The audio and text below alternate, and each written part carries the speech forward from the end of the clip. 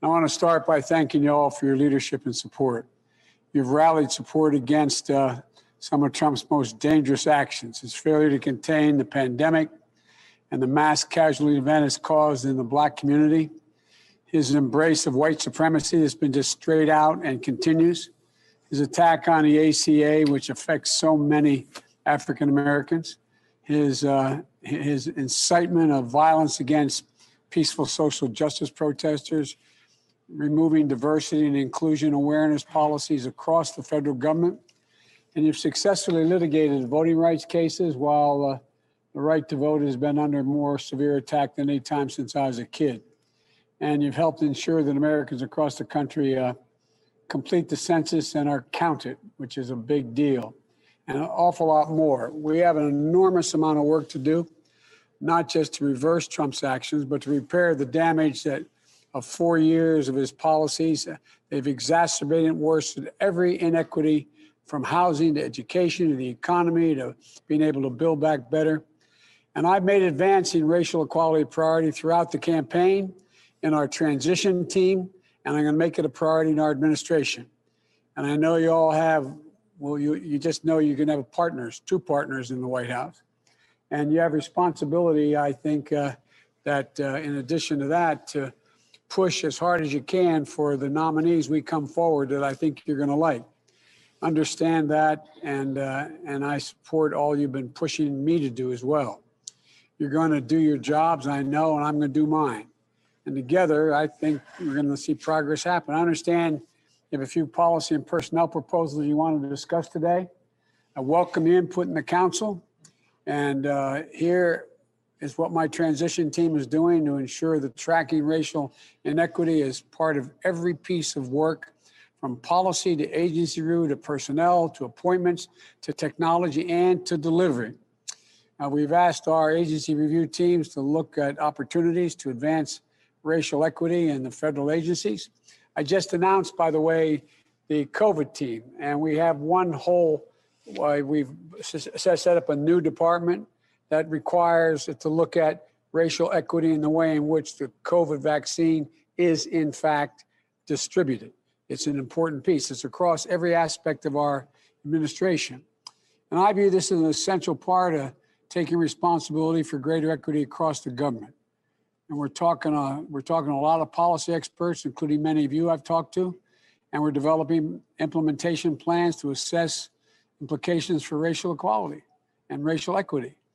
We're applying anti-bias techniques as we recruit people for my administration, and the ones we'll hire, and those who will be second, third level folks as well. And I've asked Cedric to help me think through how to build on this work and make sure we infuse throughout my entire administration after holding listening sessions with experts like yourself. On personnel, I'm committed to administration. I've said this from the outset, that's going to look like America and represent the country in a way that I said I would. And I'm proud of General Austin, that I picked him to serve as Secretary of Defense. I hope you'll support his nomination and join me in celebrating this historic significance. So many African Americans have died defending this country. It's the first time in American history we'll have an African American heading up the Defense Department. Of the people I've announced already, the majority of the people are people of color, and we're just getting started. I've only named 10 of the 20 cabinet level appointees. I'm confident by the end of the process, you'll see a talented cabinet that represents the diversity of this country. I know we have a lot to discuss, and I want to invite Kamala to add anything she'd like to say before we get started. But we're here to listen, and we're here to work with you. I promise you, you're going to have access to us throughout our administration. Kamala? Thank you. Welcome. It's good to see everybody. The only thing would be better if we were together in person. But thank you for everything you do every day. We have arrived at the day we hoped, which is that after 4 years of dealing with what we have all been dealing with, we have new opportunities, and to really follow through on a commitment to racial justice, social justice, equity, equality, fairness. The work that we need to do as an administration cannot get done without your involvement, partnership, support, and influence.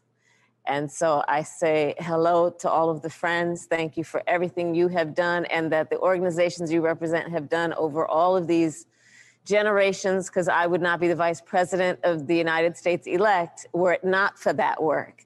So greetings and thank you. And we should get started because this is the time for you to talk. Cedric, you gonna start this, or how are we doing this? Can't hear you, Cedric. You're on mute.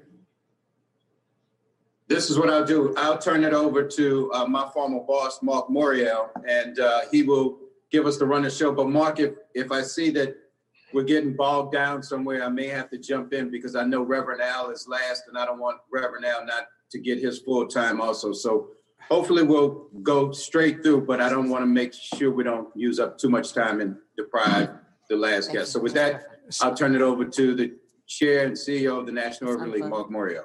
Cedric, we have a lot in common. We both work with him, for him. Mark, you're on mute.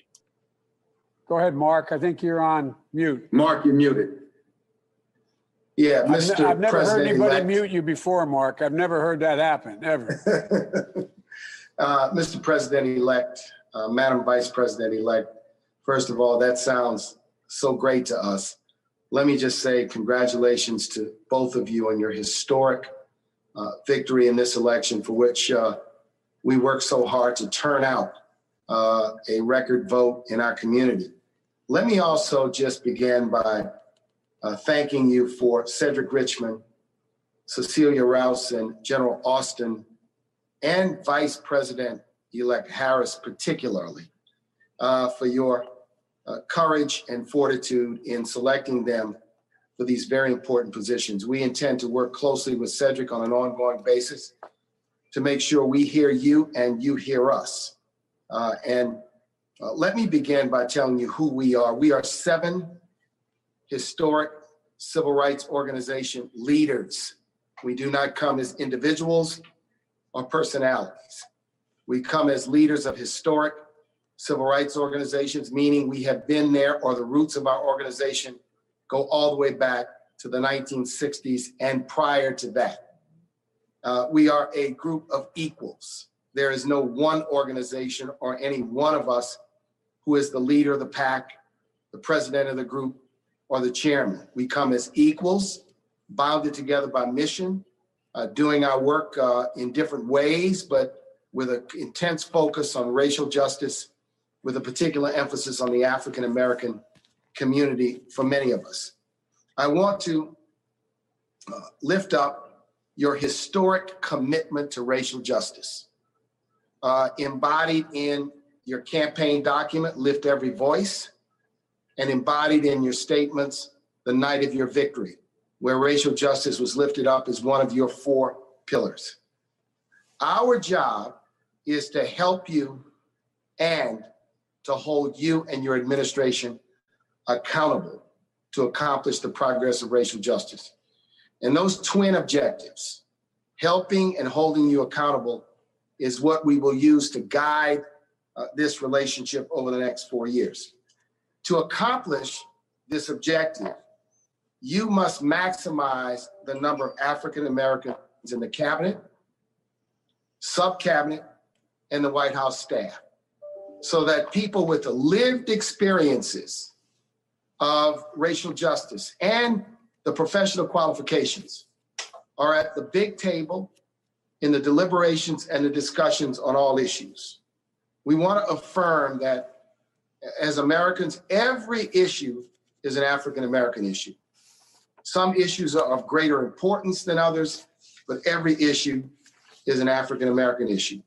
I will say as I begin, and then I'll be coming back later with some specific suggestions and accomplishments, specific suggestion, that to accomplish the aims of racial justice, there must be, at the beginning, a commitment to address the racial wealth and economic gap that is so persistent and exists in this country, and that Mr. President-elect and Madam Vice President-elect has gotten worse in the last 20 years and gotten worse in the era of COVID. Our community is in crisis. This nation is in crisis. Our community is catching hell economically, catching hell from COVID.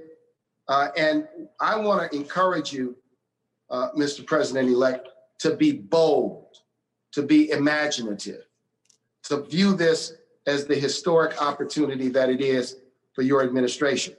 So number one, to accomplish the aims of addressing the racial wealth gap, it will require a set of targeted policies that focus on the communities that are deeply impacted. I want to lift up your own plan, the Lift Every Voice plan.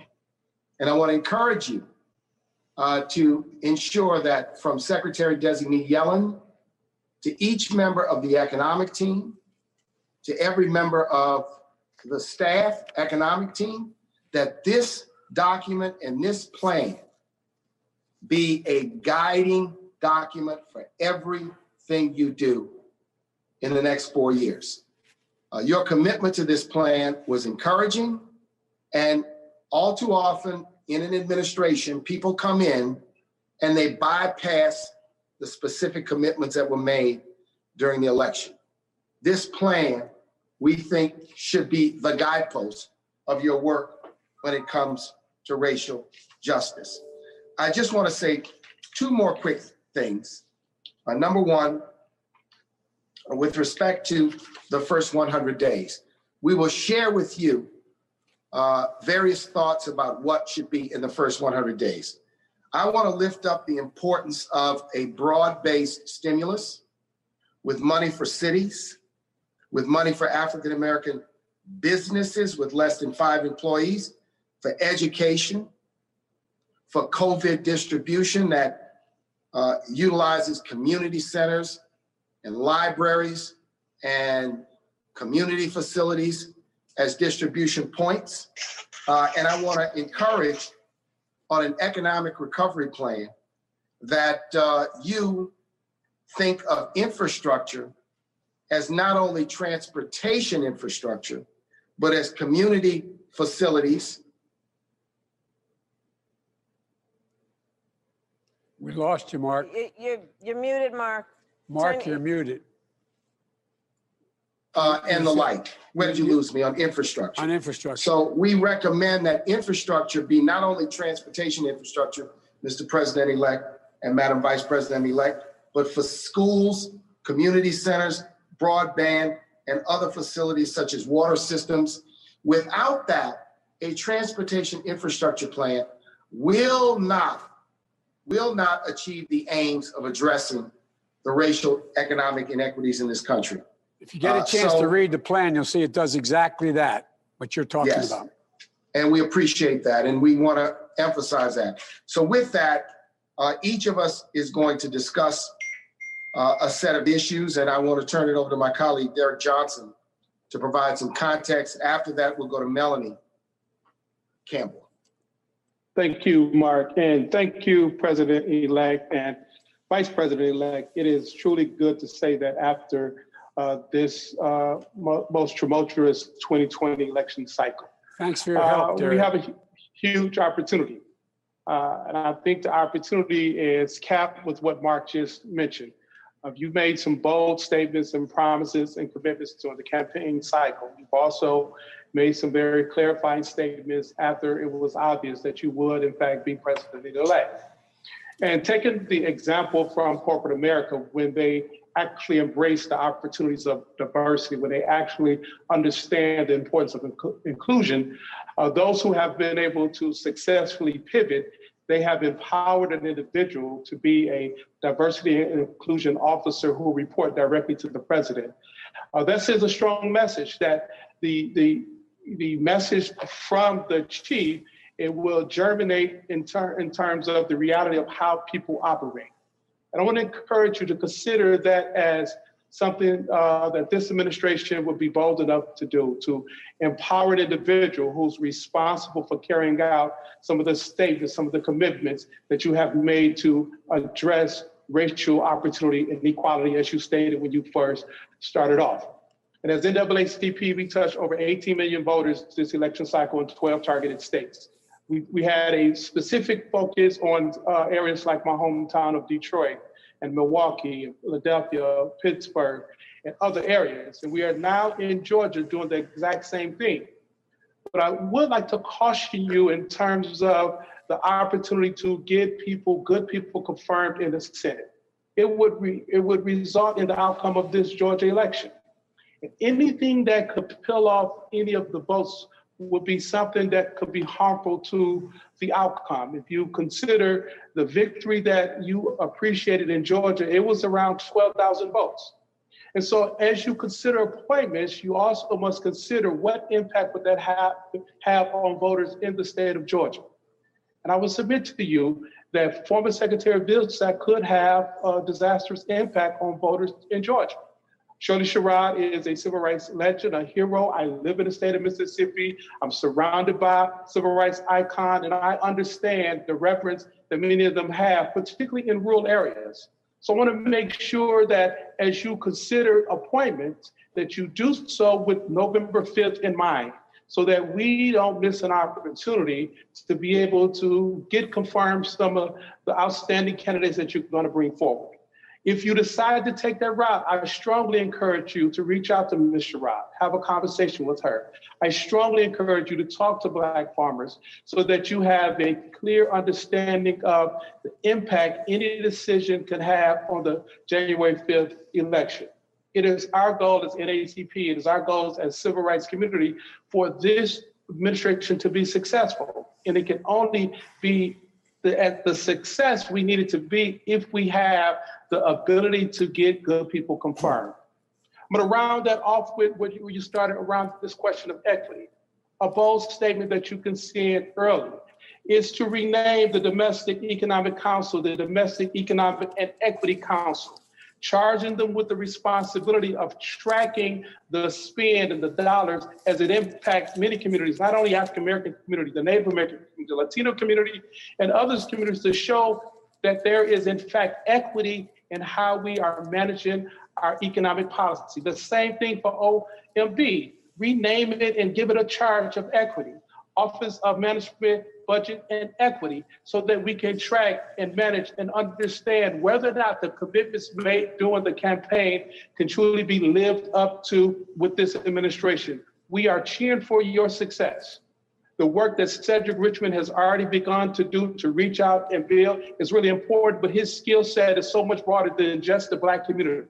We are really celebrating. Amos Brown mentioned it to me every time, Vice President-elect Harris, that she's a member of my church. And I don't know if you're a member or not, but Amos don't claim anything that's successful that's in proximity of him.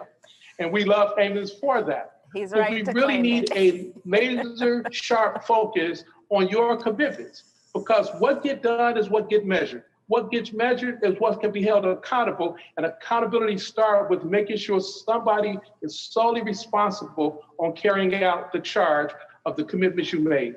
Thank you for the opportunity, and I want to make sure that your statement is ringing true.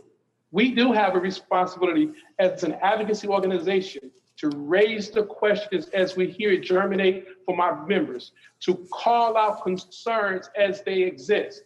That's something that I will always do, but I want to do it in a way in which we can always have a dialogue.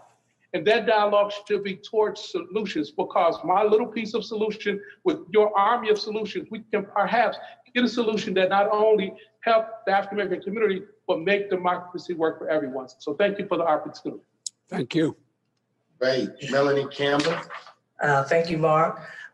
Thank you, President-elect Biden and Vice-elect Harris. It just has a wonderful ring to it, But thank you for the opportunity to have this conversation with you all today. And also thank you for earlier, President-elect Biden, for meeting with me and several other Black women when you were deliberating about who would be your vice presidential running mate. And so I want to thank you for selecting now VP-elect Harris, and for her selecting you as partners.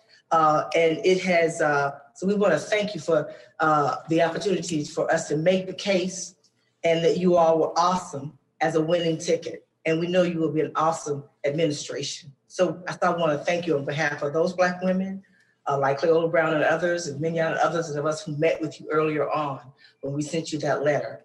Also, we want to thank you on behalf of many, many Black women for the elections you've already made for your administration when it comes to cabinet as well as other White House staff.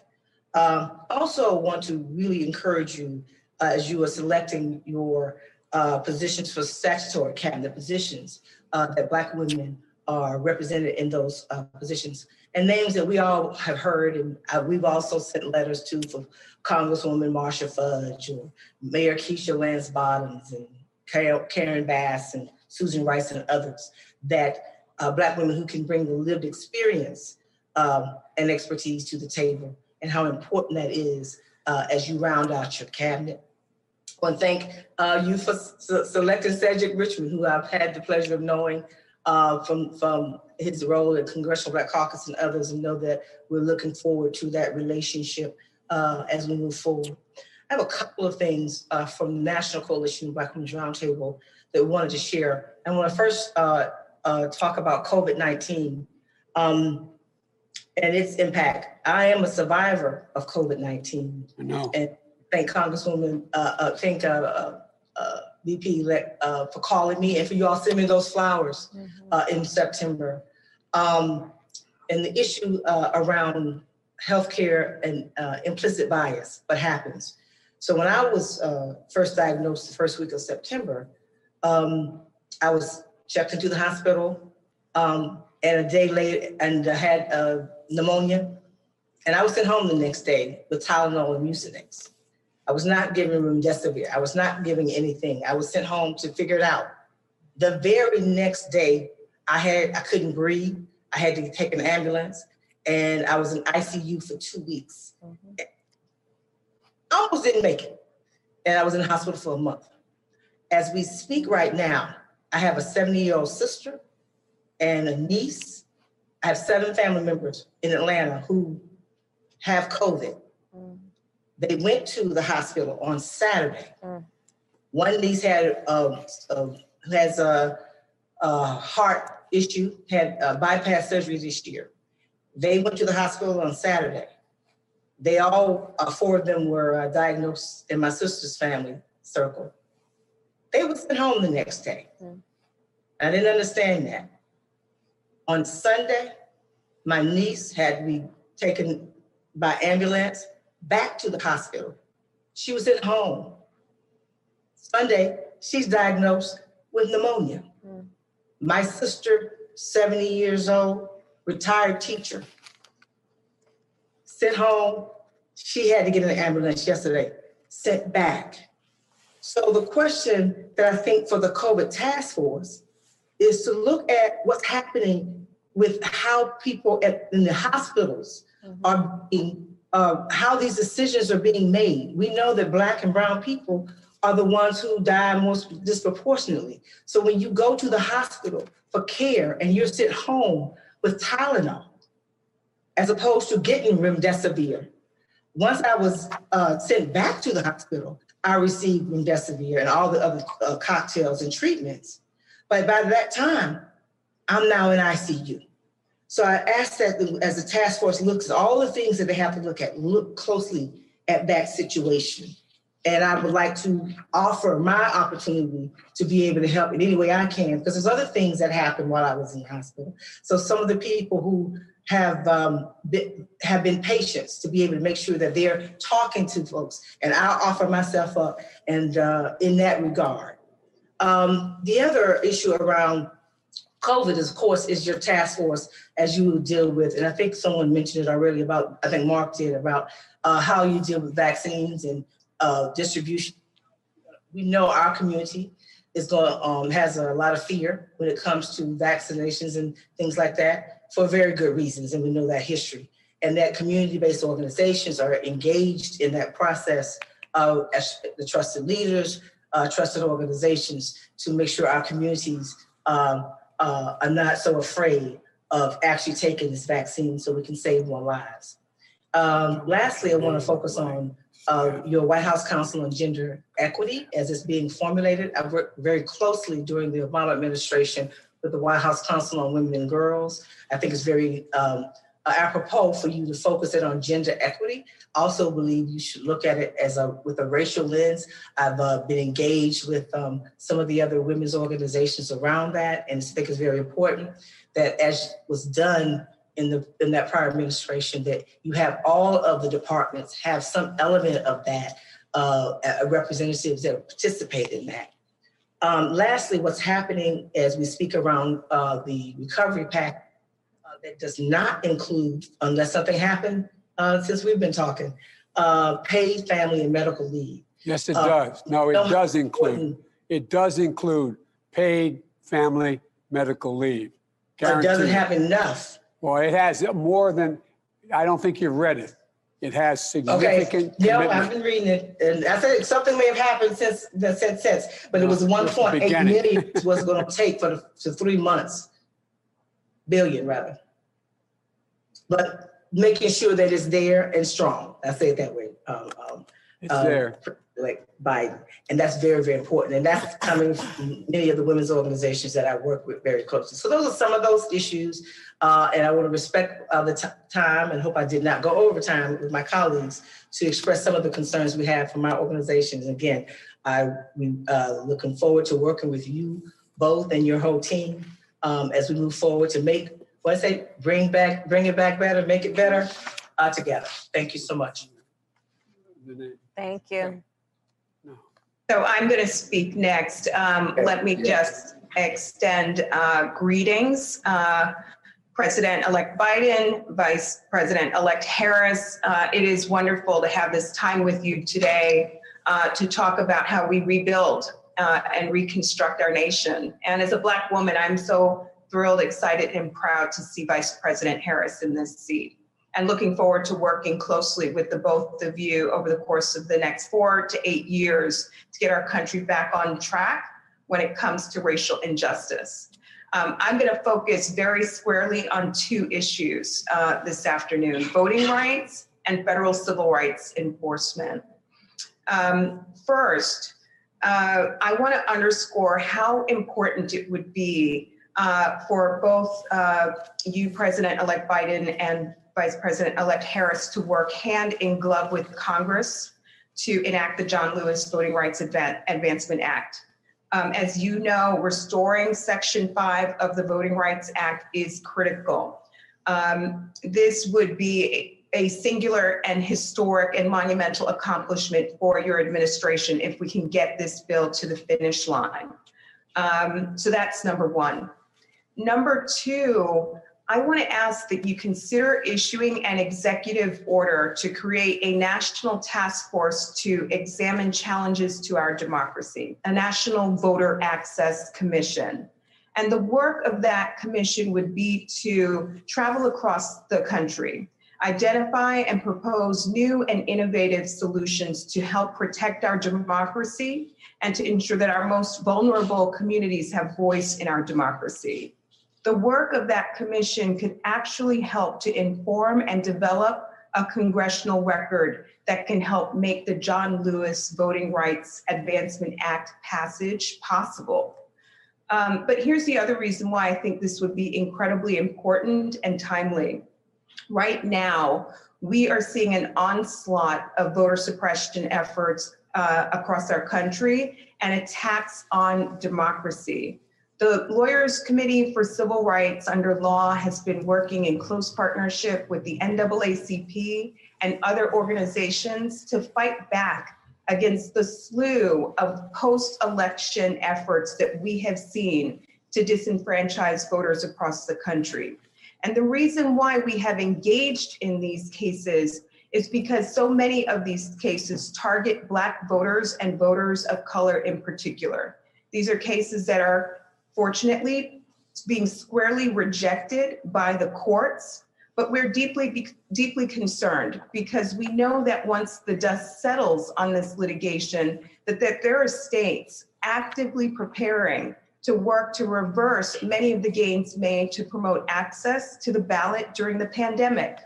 So there's state legislatures that are poised to roll back access to absentee ballots, et cetera. So the timing the launch of this commission, I think, can be a powerful counteractive measure to the kind of slew of voter suppression efforts that we know await us in 2021 and beyond.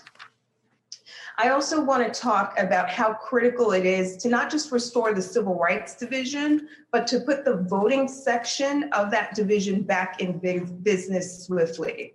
And I want to single out the voting section for a few reasons. One, we've seen no enforcement of the Voting Rights Act for 4 years. Mm-hmm.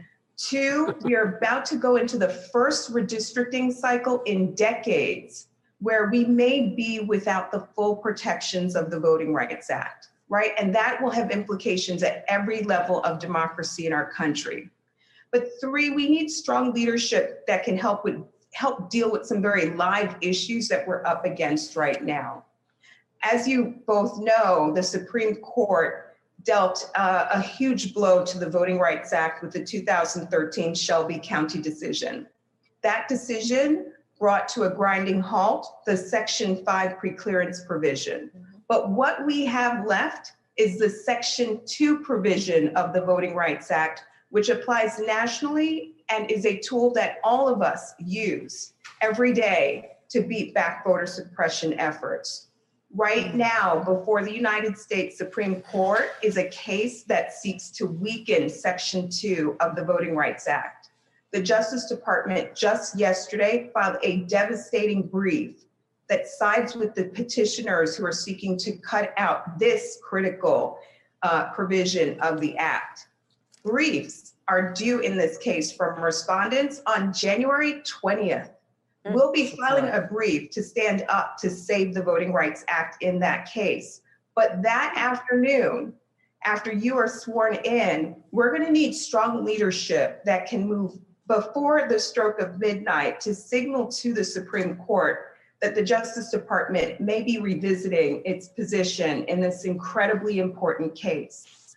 We cannot afford to live in a world in which both Section 5 and Section 2 of our nation's most important federal civil rights law have been weakened by the Supreme Court. So there's going to be work to do on the very day in which you are sworn into office. And so strong leadership that can ensure that we're able to get back in business and deal with some of these live threats and issues is incredibly important.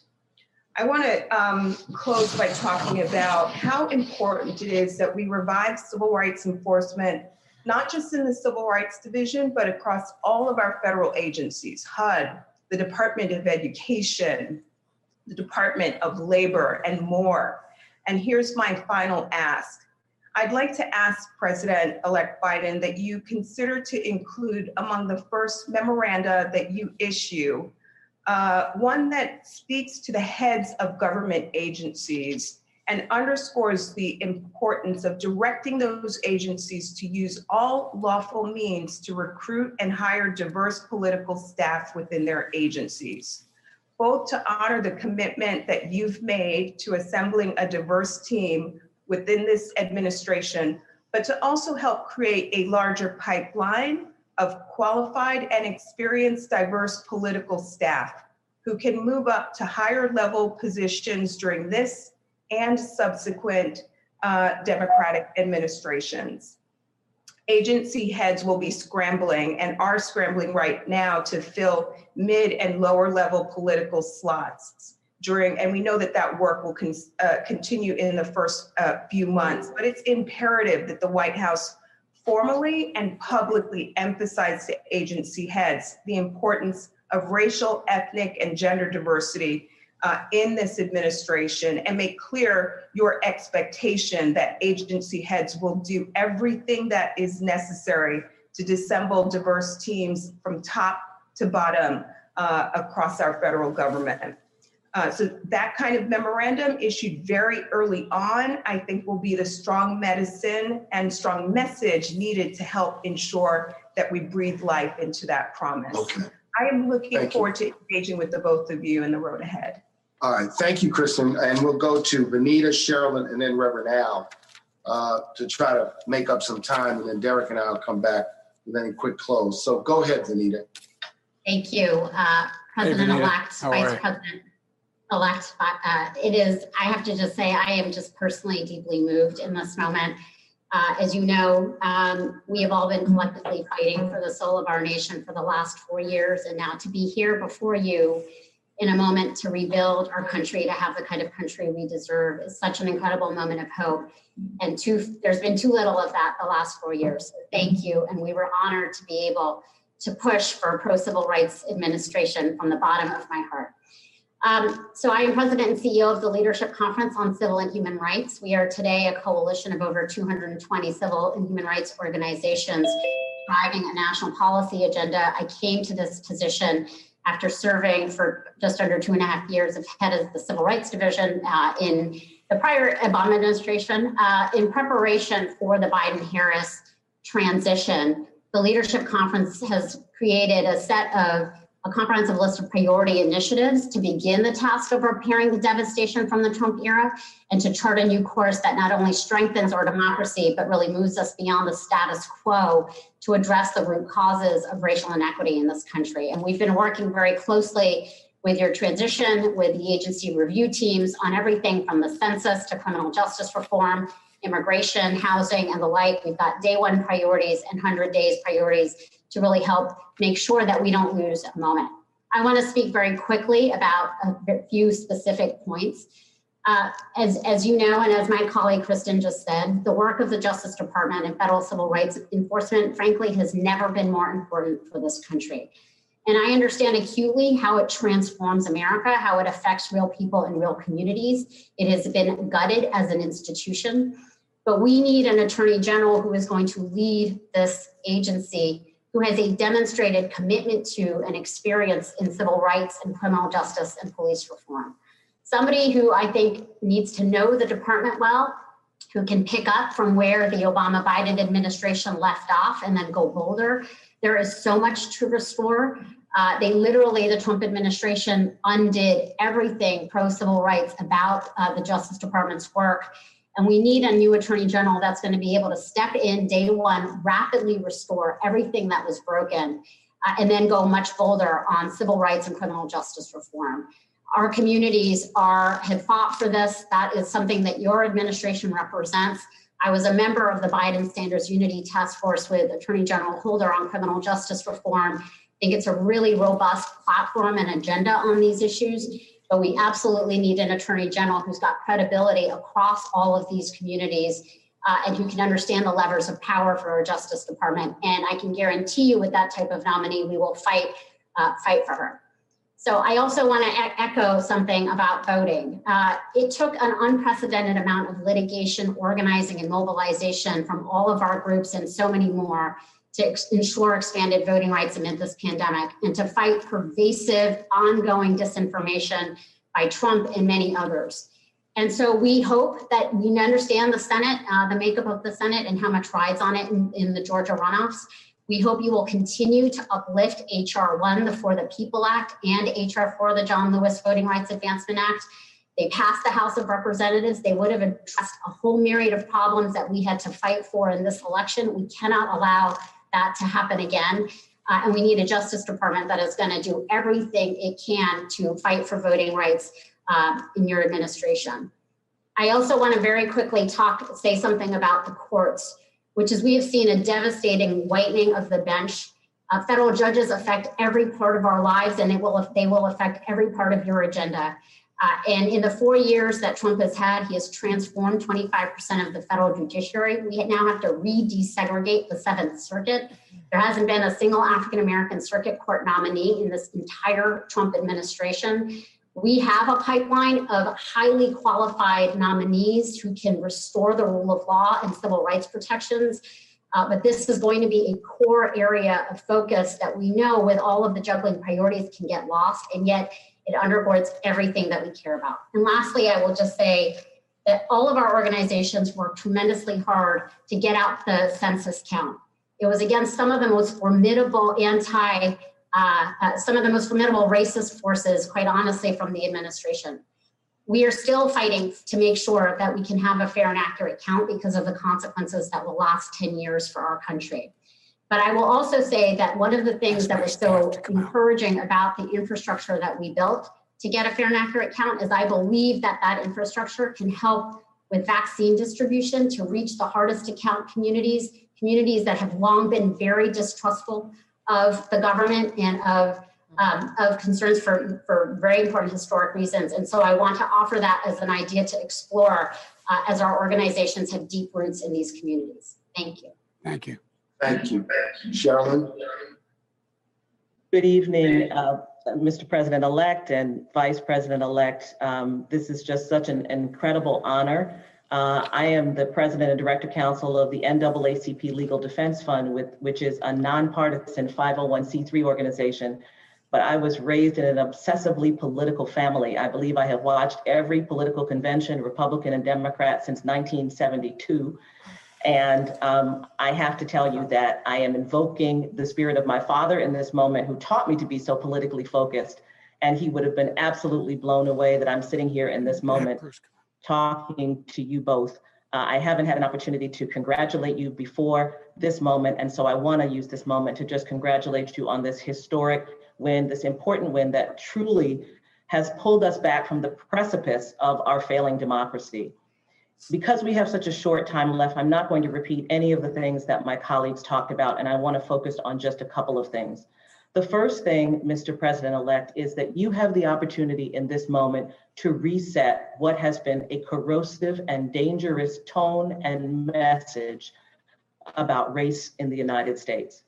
And that means that we need your policies, but we also need your voice. It's going to be important, for example, that one of your first actions is a reversal of the executive order that President Trump promulgated that essentially seeks to gag conversations about diversity, race, and history among anyone who contracts with the federal government.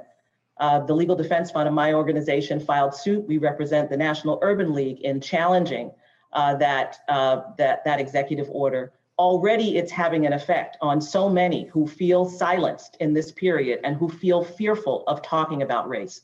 And so when you reverse that executive order, and I know that you will, it's going to be important for you also to articulate why you are reversing that executive order, to demonstrate and to talk about how much this administration welcomes the opportunity to talk about race and indeed encourages Americans to grapple with the difficult issues of our racial history and of racial injustice and lingering discrimination. But I really want to focus on just a couple of things. I think most of what has been said about voting needs to be said. I just want to add one thing. So LDF is a civil rights litigating organization, and we have been on the ground every year in elections. And I can tell you that I first joined the Legal Defense Fund as a young lawyer in 1988. I hate dating myself like this, but this is a close to the press call, and so I'm going to do it. And so I have been working on voting rights issues for a very long time, 30 years. And I have never seen the level of voter intimidation that we saw in this election. And so when we talk about activating the Department of Justice, when we talk about Section 2 of the Voting Rights Act, that's all very important. But we're seeing something we have never seen in most of our lifetimes, which is active and aggressive physical voter intimidation. Exactly right. That harkens back to the 1960s. We filed a suit under Section 11B of the Voting Rights Act against the current president, Mr. Trump, for his efforts to threaten and coerce officials in Michigan to try and change their vote and disenfranchise the votes of Black voters in Detroit. I don't think we have ever filed an 11B action under the Voting Rights Act in the years that I have been litigating in this space. So it's going to be important to have an aggressive Justice Department engaged around voting, not just in the ways that we did before in the 90s and in the early aughts, but we're going to have to look back at some of the old ways that we had to address voter intimidation. And this again requires your voice. People need to understand that this is anti-democratic, that when they threatened the Secretary of State of Michigan, when they threatened the Attorney General of Michigan, when they threatened the Governor of Michigan, that these are anti-democratic acts, and particularly when they're involved with the issue of voting. I'm glad that Vanita mentioned HR 1. To be honest with you, HR 4 is not enough anymore. Pre-clearance is not enough. We now need to really address voting in a way that broadens our democracy. We need to return voting to formerly incarcerated persons in federal elections. We need to have Election Day be a national holiday. We need to make sure that states are fully funded and fully protected in their security apparatus for their election systems. We need to be more ambitious than we have ever been before in this space, and you can do it. So I want to talk about policing and criminal justice, which is so important to our communities. And this is a set of issues that are very, very volatile and have to be handled carefully.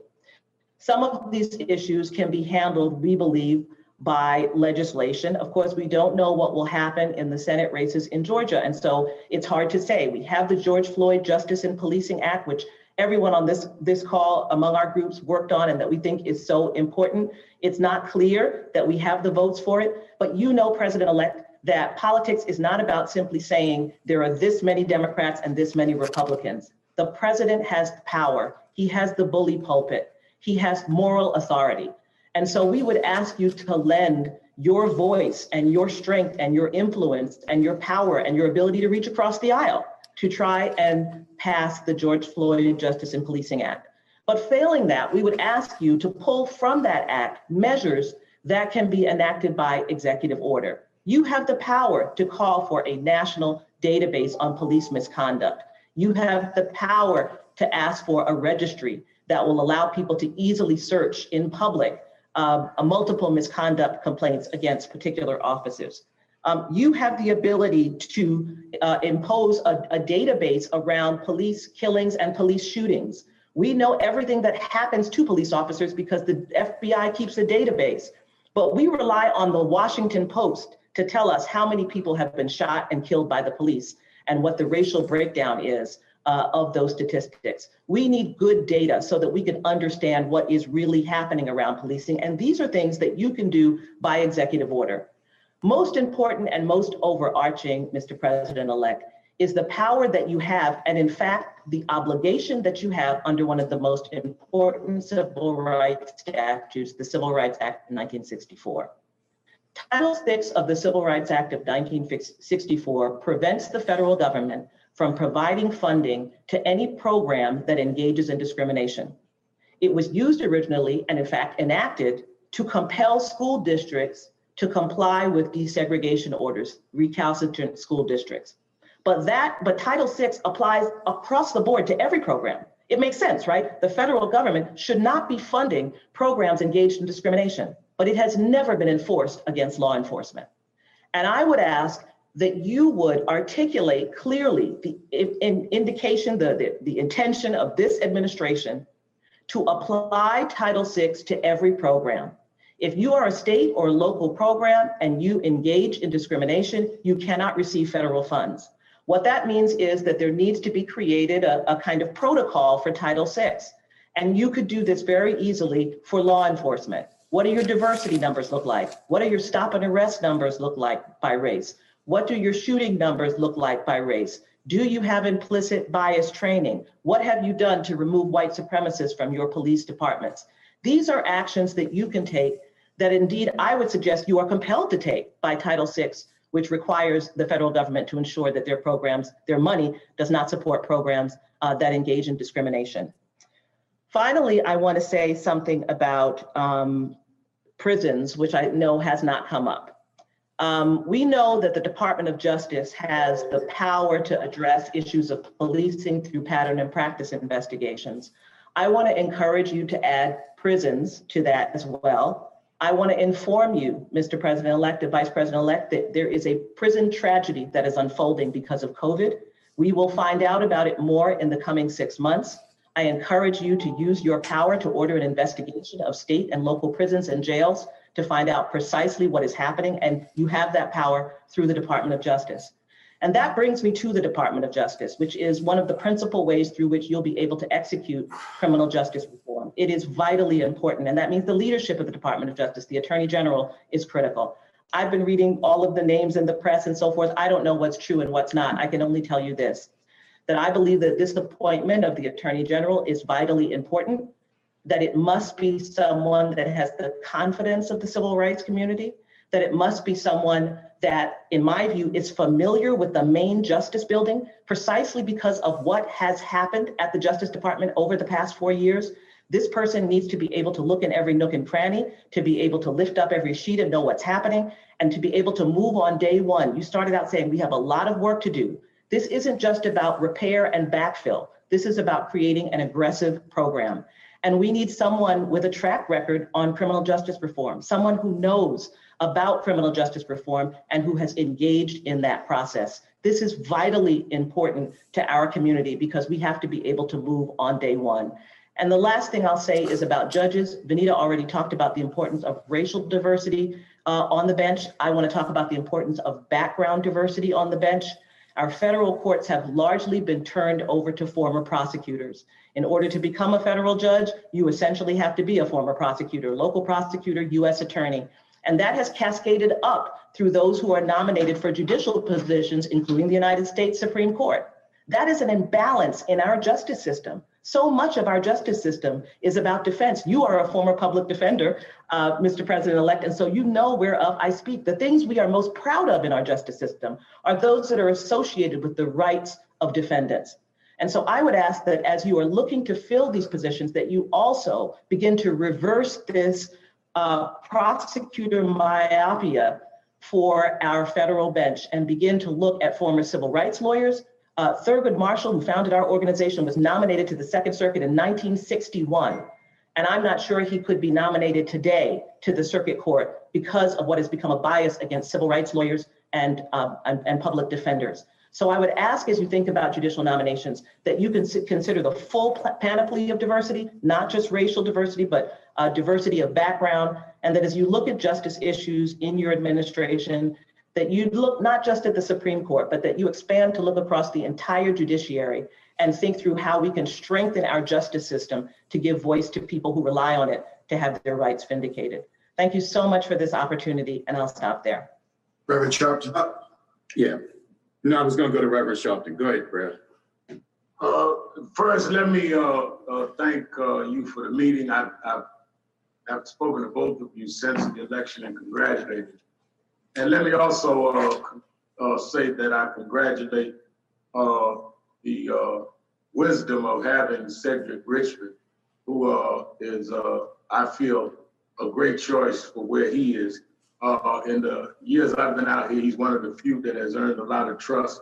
And I've known you, Mr. President-elect, for decades now, and I've known you, Vice President-elect, almost as long. You're not as old as he and I, so not as long.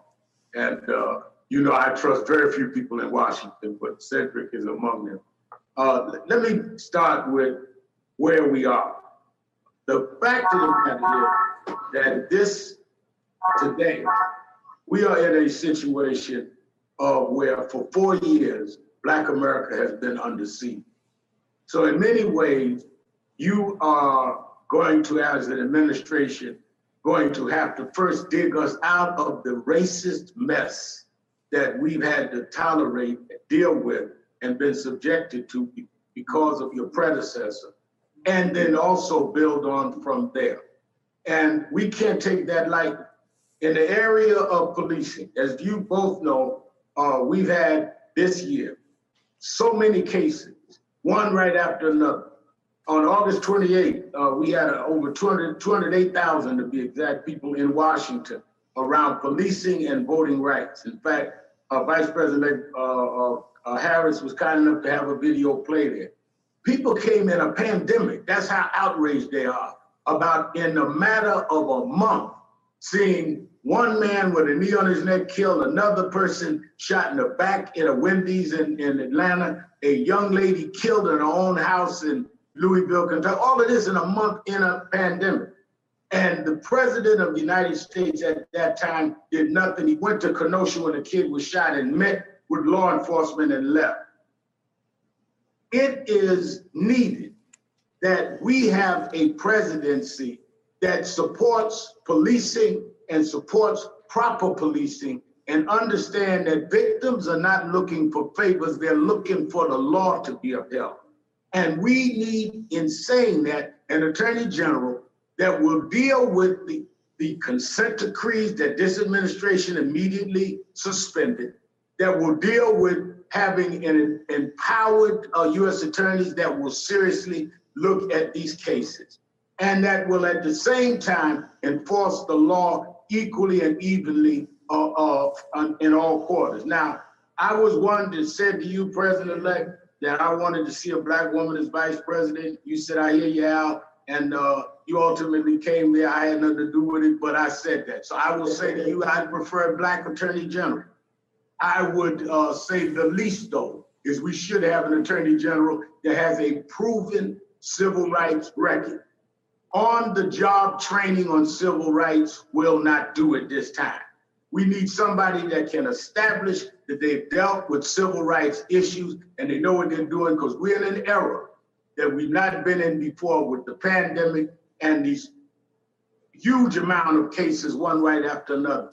I will never forget, I told a reporter today, that I will never forget that when we brought the body of George Floyd from Minneapolis, and National Action Network and I facilitated the families, got our supporters to help them, and we sat there in Houston, Texas, how you and your wife, Mr. President-elect, flew to Houston and met with that family and said to them, we just did not want to disrupt the funeral. And they'll never forget that. But the thing that got me, that I told this reporter, is you told his daughter, George Floyd's daughter, you took her little hand because you said, I heard you say that your father will change the world.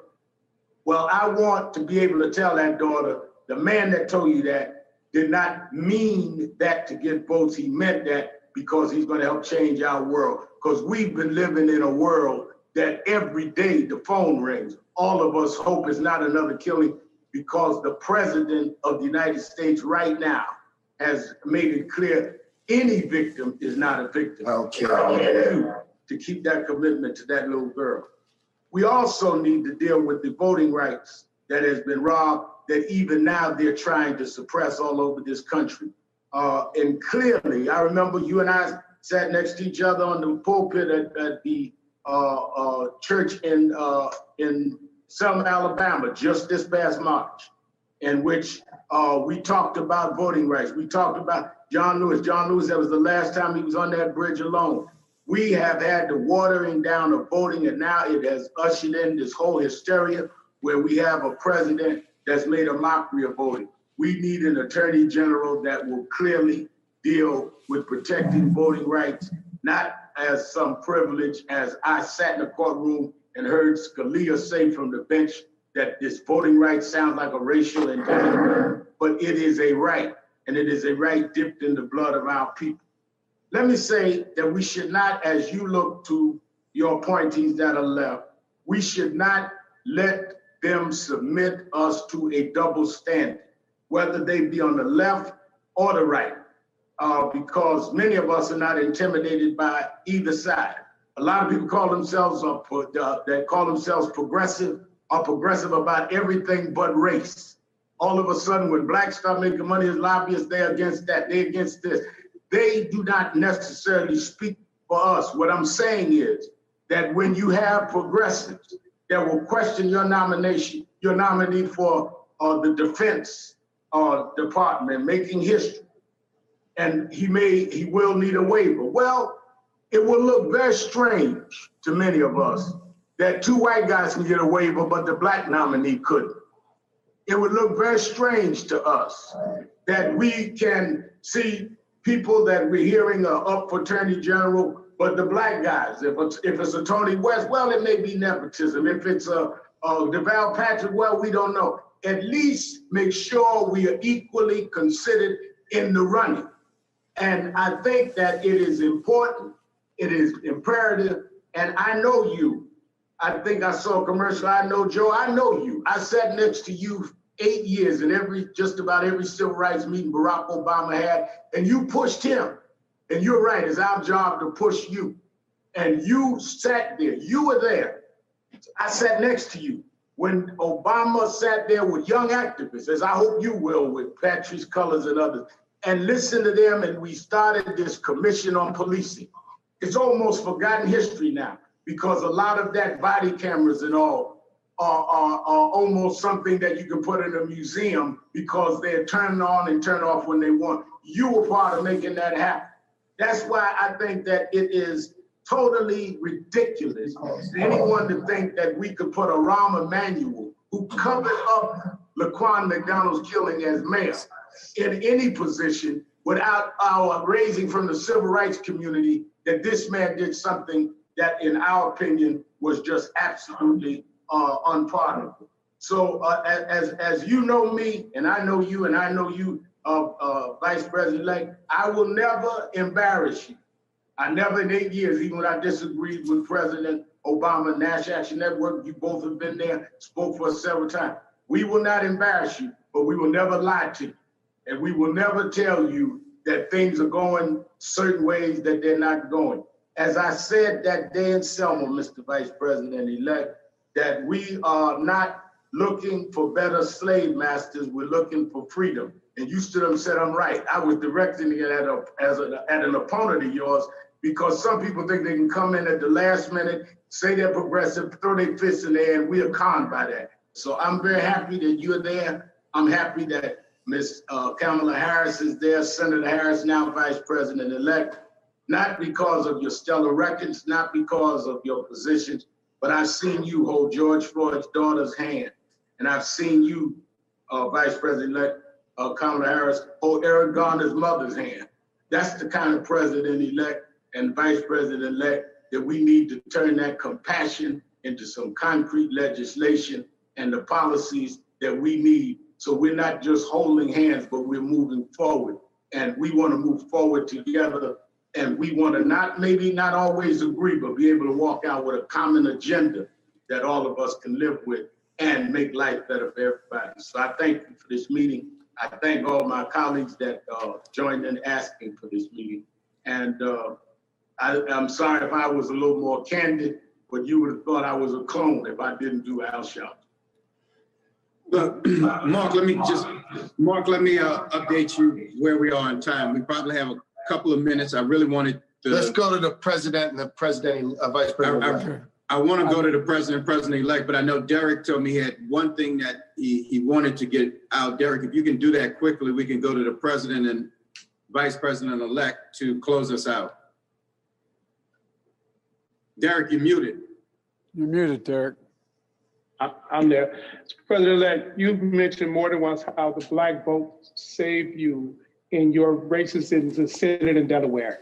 You've talked about your friendship with Mouse. We are now saying the Black community have stood up in this election cycle.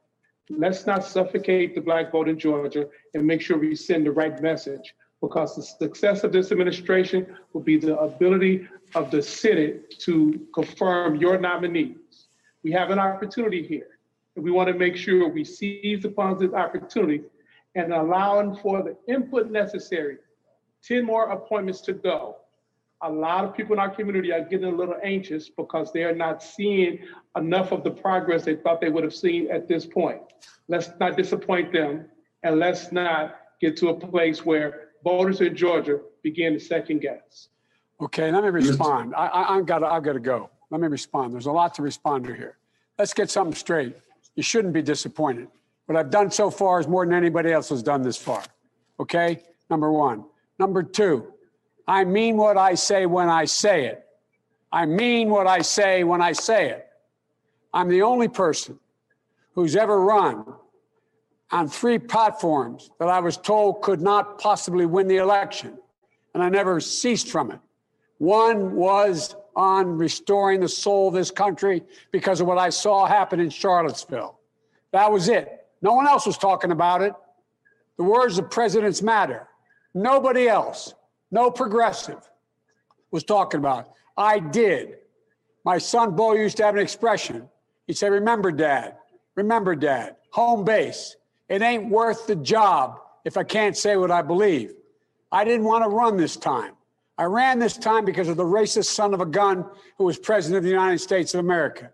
That's why I ran. And you'll remember, a lot of you told me talking about the soul of America was going over people's heads. They didn't know what we're talking about. The words of a president matter. What a president says matters. And you've never seen me shy away. In the middle of the debate, I called him a racist. In the middle of the debate with him, I took on white supremacists.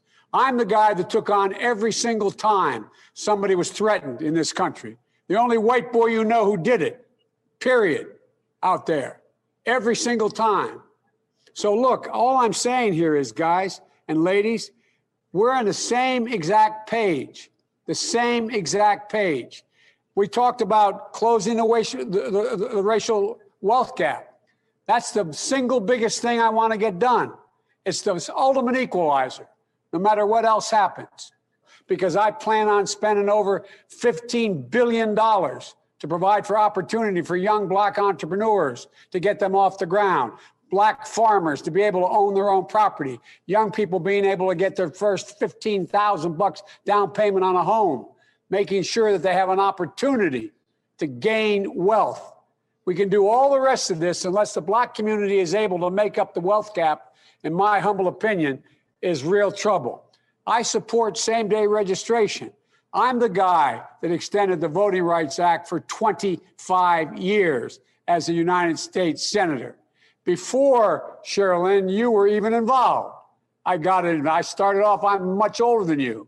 That's why I got involved in politics. The assault on the Black vote and voting rights across the nation has never been more ugly than it is today. You got to go all the way back to the original Jim Crow to get where this guy is. If in case you haven't looked, we have the largest voting right. Kristen, my operation, 1,000 lawyers, bigger than you or anybody else out there on voting rights. 1,000 in this campaign. Not a joke. 1,000. So I want you to know, I understand this. I know, look at the 38 cases that have been brought against my being president of the United States. All about phony actions. And so I think there should be same-day registration, automatic voting rights. I've been pushing, and I got a number of people that contribute significantly to the effort down in Florida to make sure that federal prisoners who serve their time have every single right restored to them. That's been my position before it was anybody else's position. I've been out pushing that. In addition to that, I think it's really important that no one goes to prison for a drug offense. Nobody. They go into rehabilitation. Rehabilitation. That's what we should be building, rehabilitation centers, not more prisons. I have a $20 billion effort that I'm proposing to get states to change their sentencing guidelines so that there is no more mandatory sentences across the board. In addition to that, we're talking about having diversity hiring in every agency. I promise you that is going to happen. We're just getting started here. Police reform, judicial reform. Look, you know, if you notice, when I was chairman of the Judiciary Committee and when I was advising the president, who did we get on the court? We got on a woman who worked for me, became a member of the Supreme Court. Another woman who was a leading Hispanic in America no one paid attention to is on the court. All the people that I pushed on the court have been really pro-civil rights judges across the board. And I, like you, the idea, Kristen, that everybody has to be a prosecutor. I'm a public defender. When I'm president of the United States of America, we're going to see to it that public defenders, federal defenders, get paid the same as federal prosecutors. Mm-hmm. So we can attract people. There's a whole range of things I guess I'm trying to say here. Look, the whole idea of equity is built into everything we've done. For example, I laid out my COVID team. Nobody's ever done this before. We're going to have Marcela Nunez-Smith, but yeah, she is going to have one job. We have an equity task force. Her entire job is to deal with the inequity that exists because of racial discrimination. And Ms. Campbell, that's what this is all about, making sure that. You may remember, I'm the first person, black or white, who called attention to the fact that you were finding that there was the rate of people who were African Americans who dying was 3 times that of white people. That's because a friend of mine, a white guy who happens to be, as you well know, Derek, the mayor of the city of Detroit, called me to tell me about it. I insisted that we keep a record on everything that happened since then. Guys, guess what I'm saying, guys, is, I mean what I say. The hard part here is I'm going to have a lot of trouble. We're going to have a lot of trouble getting a lot of this done with this Congress. And so the question is, for example, I'm going to be appointing at least, and look, the reason I'm not telling you who the other black made cabinet positions I'm going to appoint are is because it'll get out. And guess what? I can't defend them. They're going to be out there by themselves without any defense before they're named. They're going to get ripped to shreds. That's why I'm going to wait. You will be pleased, I believe. You will be pleased to see there'll be more African Americans in major positions within a cabinet in major spots and more Hispanics in major spots than ever in American history. That's going to happen. I promise you that. And the other thing is, for example, thus far, for example, when we went ahead and we made sure that, I have as, the Secretary of Treasury, Janet Yellen, but at number 2 is Wally Adeyemo, an African American, who is the number 2 guy with real authority at that department. Look underneath just what we're doing in addition to the people we've already named. You're going to see people, look, and Cecilia Rouse, Cece, she is a significant player. That's a serious position. But it's like when I named her, well, I don't know if that counts. I'm not so sure. Well, if it doesn't count for y'all, well, the hell with y'all. But because it's real. It's real. So all I'm saying is look at us, judge us based on what we do. You're going to see more coming your way. And not only that, within the White House as well. Cedric is the best. Cedric's been with me from the beginning. And Cedric is going to be overseeing a great deal of this, and not all his responsibility, but he's in every single meeting. He's an assistant to the president. He's in every single meeting in the White House, period. And so what we're going to be doing here is making sure that we have diverse hiring, not only and for the main cabinet position and the sub-cabinet positions, but down the line. It's going to make a big difference, and within the White House as well. Assistant to the president, there's only 6 of those slots. It matters. And by the way, I think you're going to see, I always kid Kamala by say this, but we're going to have more women than men, as it's looking like now. Okay, that's good, because I'm surrounded by women smarter than me, starting off with my wife and my sister. But all kidding aside, this is going to be fully across the board. I'm going to keep the commitment that I said. And here's the thing. And Reverend Al, I think you're right about this. It matters what a president says.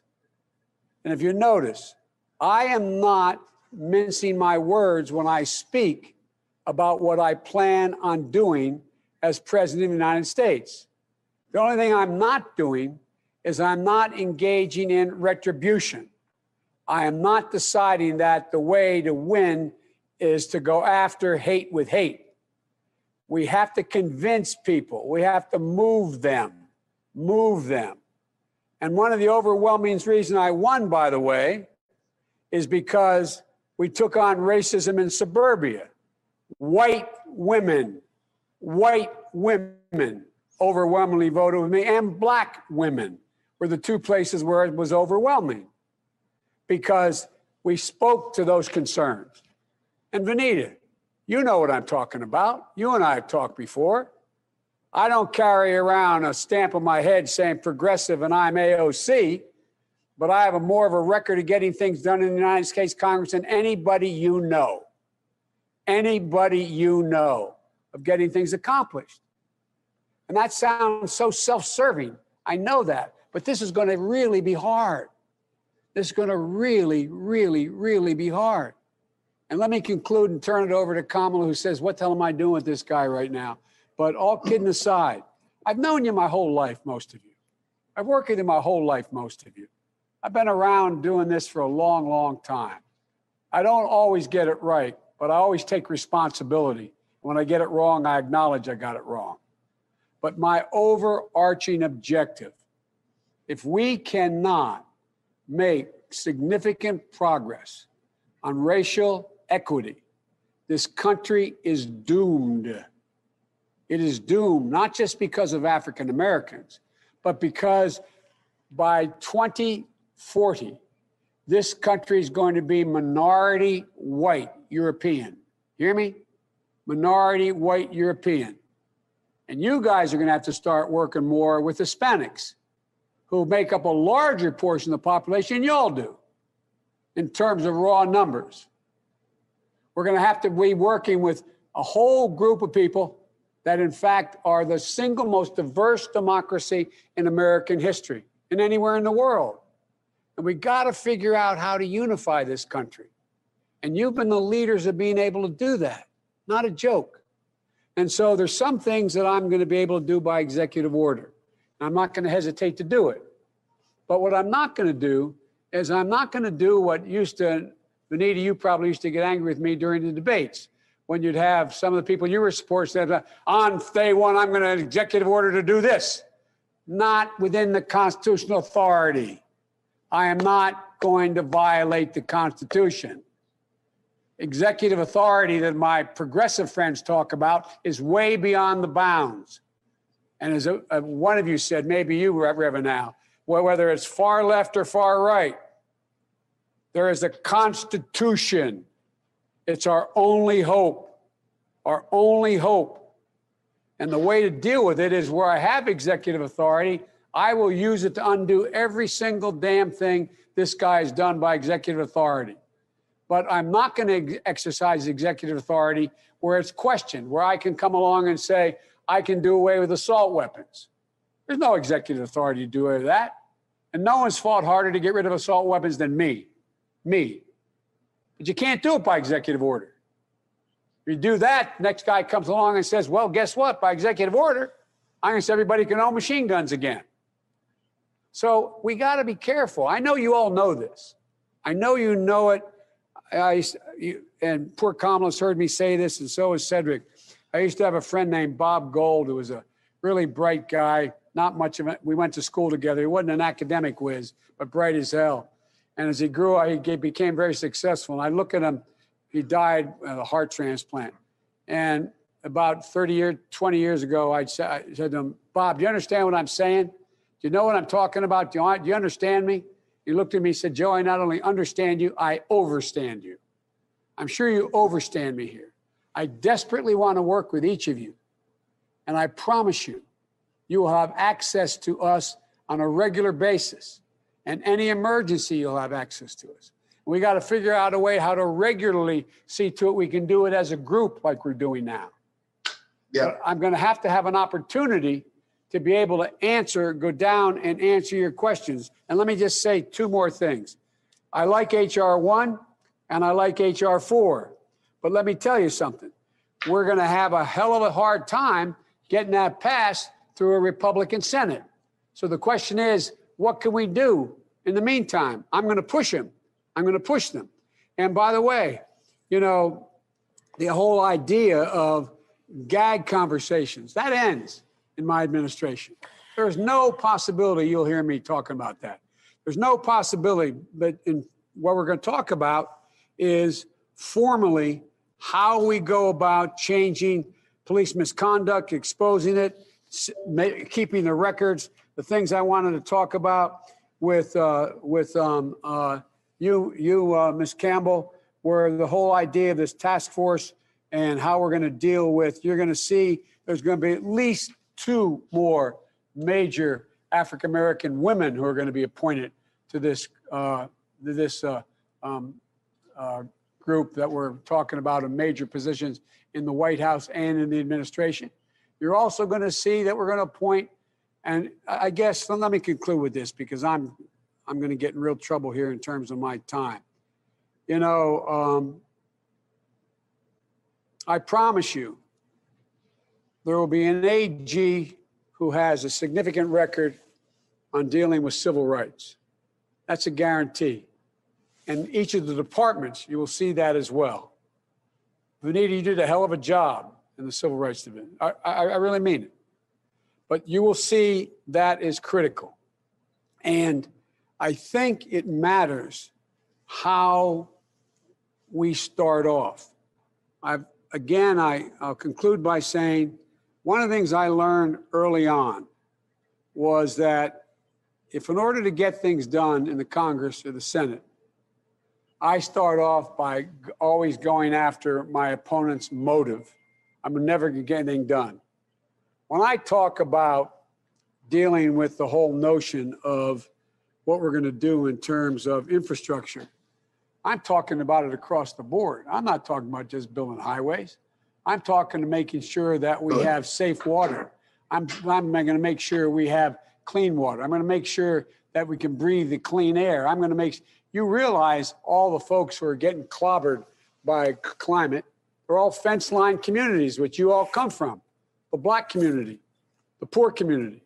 They're the ones who are dying overwhelmingly as a consequence of the impacts of climate change. They're the ones who are going to get first relief in my climate policies. Climate's about equity. It's not just about being able to breathe clean air. It's about equity. And we're going to build back in a way that we're going to create significant jobs for folks that in fact represent minority communities. Badly needed. And so I wish I had more time. Maybe we can have another one of these meetings before we actually get sworn in or in that area to go into, or maybe I respond to you in writing on a number of stuff you raised, but I will get back to you on the detail. But I promise you, Ms. Campbell, if you read the entirety of my position, you'll know that I've never waffled on what you're talking about. Never. And Kristen, you know my view on the judiciary, the Voting Rights Act, what we have to do to restore it, but we got to have to do it because we got to convince people. Absolute last point.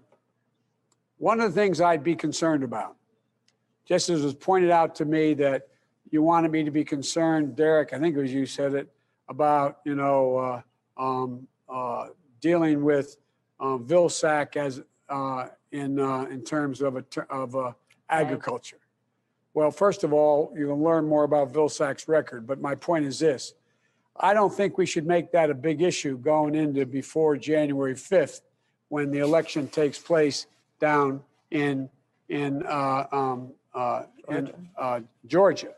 But I also don't think we should get too far ahead of ourselves on dealing with police reform in that, because they've already labeled us as being defund the police. Anything we put forward in terms of the organizational structure to change policing, which I promise you will occur, promise you. Just think to yourself and give me advice whether we should do that before January 5th, because that's how they beat the living hell out of us across the country, saying that we're talking about defunding the police. We're not. We're talking about holding them accountable. We're talking about giving them money to do the right things. We're talking about putting more psychologists and psychiatrists on the telephones when the 911 calls through. We're talking about spending money to enable them to do their jobs better, not more with more force, with less force and more understanding. But that's, I just raise it with you to think about. How much do we push between now and January 5th? We need those 2 seats about police reform, but I guarantee you there will be a full-blown commission. I guarantee you it's a major, major, major element. And as Reverend Al said, I was a pain in the ass to everybody except him when we did the commission before. I didn't think we went far enough. We can go very far. It matters how we do it. I think it matters how we do it. As I learned early on, it's all right to question your opponents, and you're not my opponents, any of you. It's always appropriate to question your opponent's judgment. It's never appropriate to question their motive, even if you know it. Because once you question their motive, you're done. You can't get anything done. By the way, let's talk about building highways. By the way, you're in the pocket of the cement industry. Now, what can we do together? Not a chance of getting anything done. So we can be tough, question judgment, not motive to get things done. Anyway, I'm going to yield to my vice president, and she can correct all the mistakes I made. But I want to talk to you, and with your permission, since I may not get you all together, to pick up the phone and call each of you individually over the next several weeks on the stuff each of you raised, because I care deeply about what you're talking about. Kamala? Okay, I know you have to leave soon. Mark, you started the conversation expressing what the spirit of this conversation as the first of obviously an ongoing conversation, and the president-elect made that commitment just now. I heard him make that commitment. We all did. That this is going to be about access. It's going to be about consistency and collaboration. But you started saying, we will help you and we will hold you accountable. And that's right. And that's exactly what I think the president-elect has made clear that he and I understand is exactly how we should proceed. I will tell you, having spent, I'm in Delaware right now. I practically moved to Delaware. COVID. And I have been. Hotel DuPont is nice. Yeah, and I have been spending a lot of time with the president-elect. And I will tell you something. I'm in those meetings. He and I have conversations when people are in the room and when nobody is in the room, when the cameras are on and when the cameras are off. I guarantee you, I have no question, nor should anyone, about the values and the principles that he brings to the discussion we've just had today. They are shared values and shared principles. And of course, we need to work out the details on the many points that were raised, that are raised in the context of what many have also pointed out and made clear.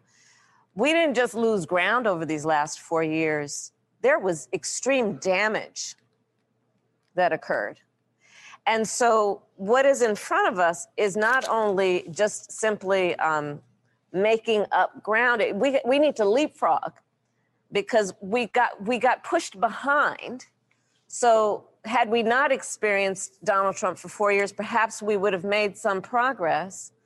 But we are now behind and we lost those years. And so it is going to require a concerted, a purposeful, and intentional approach to everything that we have discussed. We cannot afford to be incremental, and we have to be strategic, and we have to be smart, and we have to do it in a way that is, and I know this for speaking to the president-elect many times, that is not about the work that we do as an administration that's about a grand gesture, but instead about work that actually has an impact on the people. And so I appreciate the president-elect making the commitment that he has made for access and accountability. And of course, you should expect no less.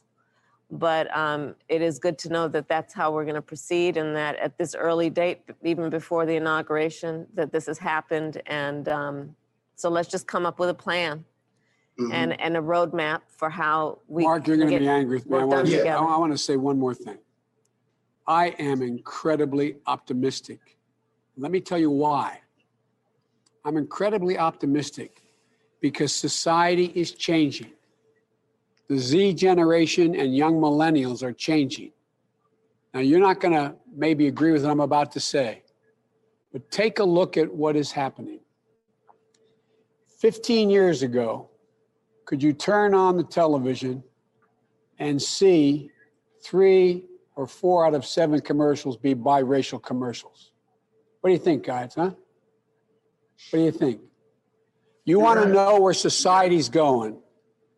Watch entertainment, watch the profit motive. Why are these commercials, so many of them biracial? The young generation is changing. They're demanding more. They don't come with the baggage. Maybe 10, 20, 25% of them are pure racist, who knows? But the vast majority are not at all where when I was coming up. And the second thing that's changed is that you and I have talked about this, Al. Remember what Dr. King said when Bull Connor turned those hoses on those black women and sigged the dogs on them, ripping their clothes off? going in their Sunday go to church best and ripping the skin off of those kids. He said it was that was supposed to be the wooden stake in the heart of the civil rights movement. Remember what he said? He said that was most significant thing that happened in terms of freedom. What happened was we got the Voting Rights Act and the Civil Rights Act out of that. That young man who stood with a camera, a cell phone, like millions of people have, and stood there for 8 minutes and 46 seconds and took a picture of George Floyd asking for his mom, seeing his nose broken against that curb. All of a sudden, what happened? You saw a response around America and around the world. The world. Doesn't mean we don't have a big fight to go, but the first thing we had to do, and because of you, we get it done, is get rid of the racist Donald Trump. The first thing. The second thing we got to do is go back and appeal to those folks who some of that 70 million, not appeal by giving them anything, but appeal by moving hard toward what will benefit them as well. If you notice, whenever I make those speeches about civil rights and civil liberties and racial equality and economic equality, I make them to white audiences. I make them to white chambers of commerce. I make them to white audiences because I got to remind them, you want your community to look better, make sure black folks can own a house. You want to make sure your community does better, make sure everybody's making $15 an hour minimum. You want to make your community better, make sure everybody's making more money. It's never, never, never, never, never, never, never hurt the wealthy. They always do better. But it gives the poor a way up and the middle class a shot. So I just think we have a way. I think the American public have had the blinders taken off with these four horsemen of the apocalypse, starting with number one, COVID, number two, dealing with the economic recession, number three, with racial equality, and number four, with global warming. All of a sudden they're going, holy God, I didn't know that happened. I didn't know that was the case. I didn't know that. We should take advantage. But Mr. President-elect, if I could just say one thing, you are right about what has happened with young people. This is Cheryl and Eiffel. But this administration, Mr. Trump, even during his last campaign, has also unleashed something else very ugly and very steeped in this country. Yes, there are many people who were moved by what they saw when George Floyd was killed, but we also know that this president has tapped into a very ugly vein in this country, and it's not easy to put it back in the bottle. And so all I'll say is I agree with you 100%. I only want to say, again, just thinking about the need for momentum. And one of the things I love that I've seen so far already with you and the Vice President-elect is your momentum. Move fast and keep moving.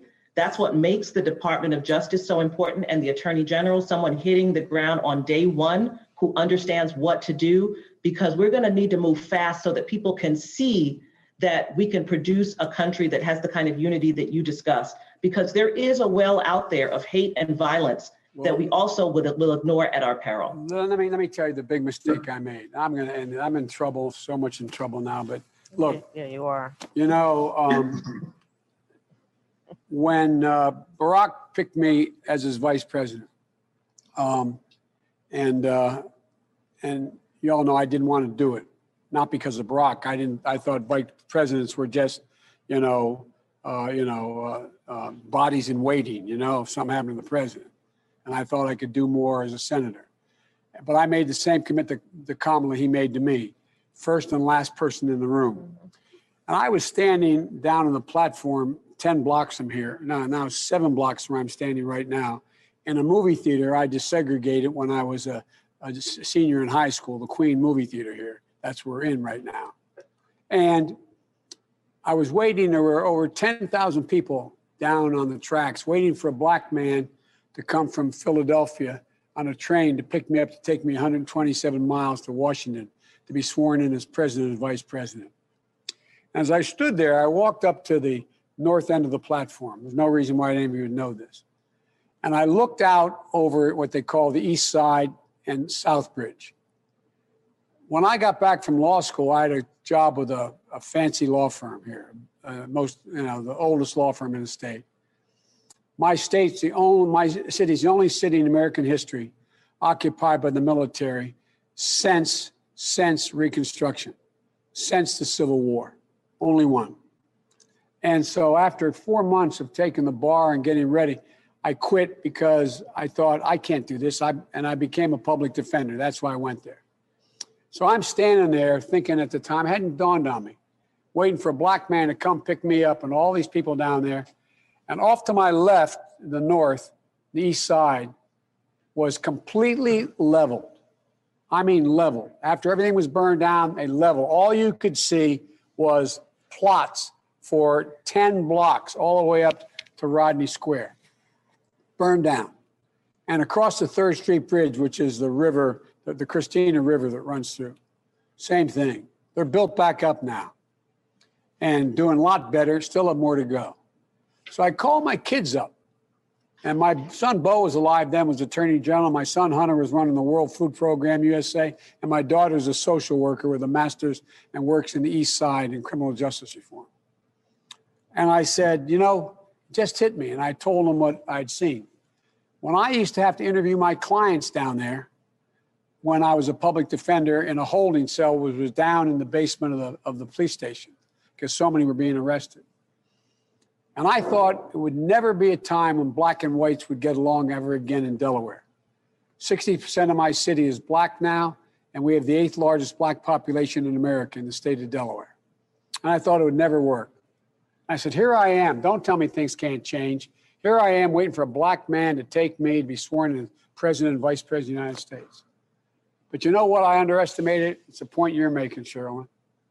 I underestimated. You can never defeat hate. Hate only hides. And it hides under the rocks. And when you breathe oxygen under those rocks, it comes out. But that's why the words of a president matter. It matters that leaders step up in all communities and condemn prejudice. And I was reminded by a guy that helps me now, John Meacham. He wrote a book about the return of the soul of America. Ku Klux Klan was reinstituted in 1925, 4 and 5. You know why? Not for blacks, but for Irish Catholics like me. Too many Catholics. 30,000 people marched down Pennsylvania Avenue in hoods.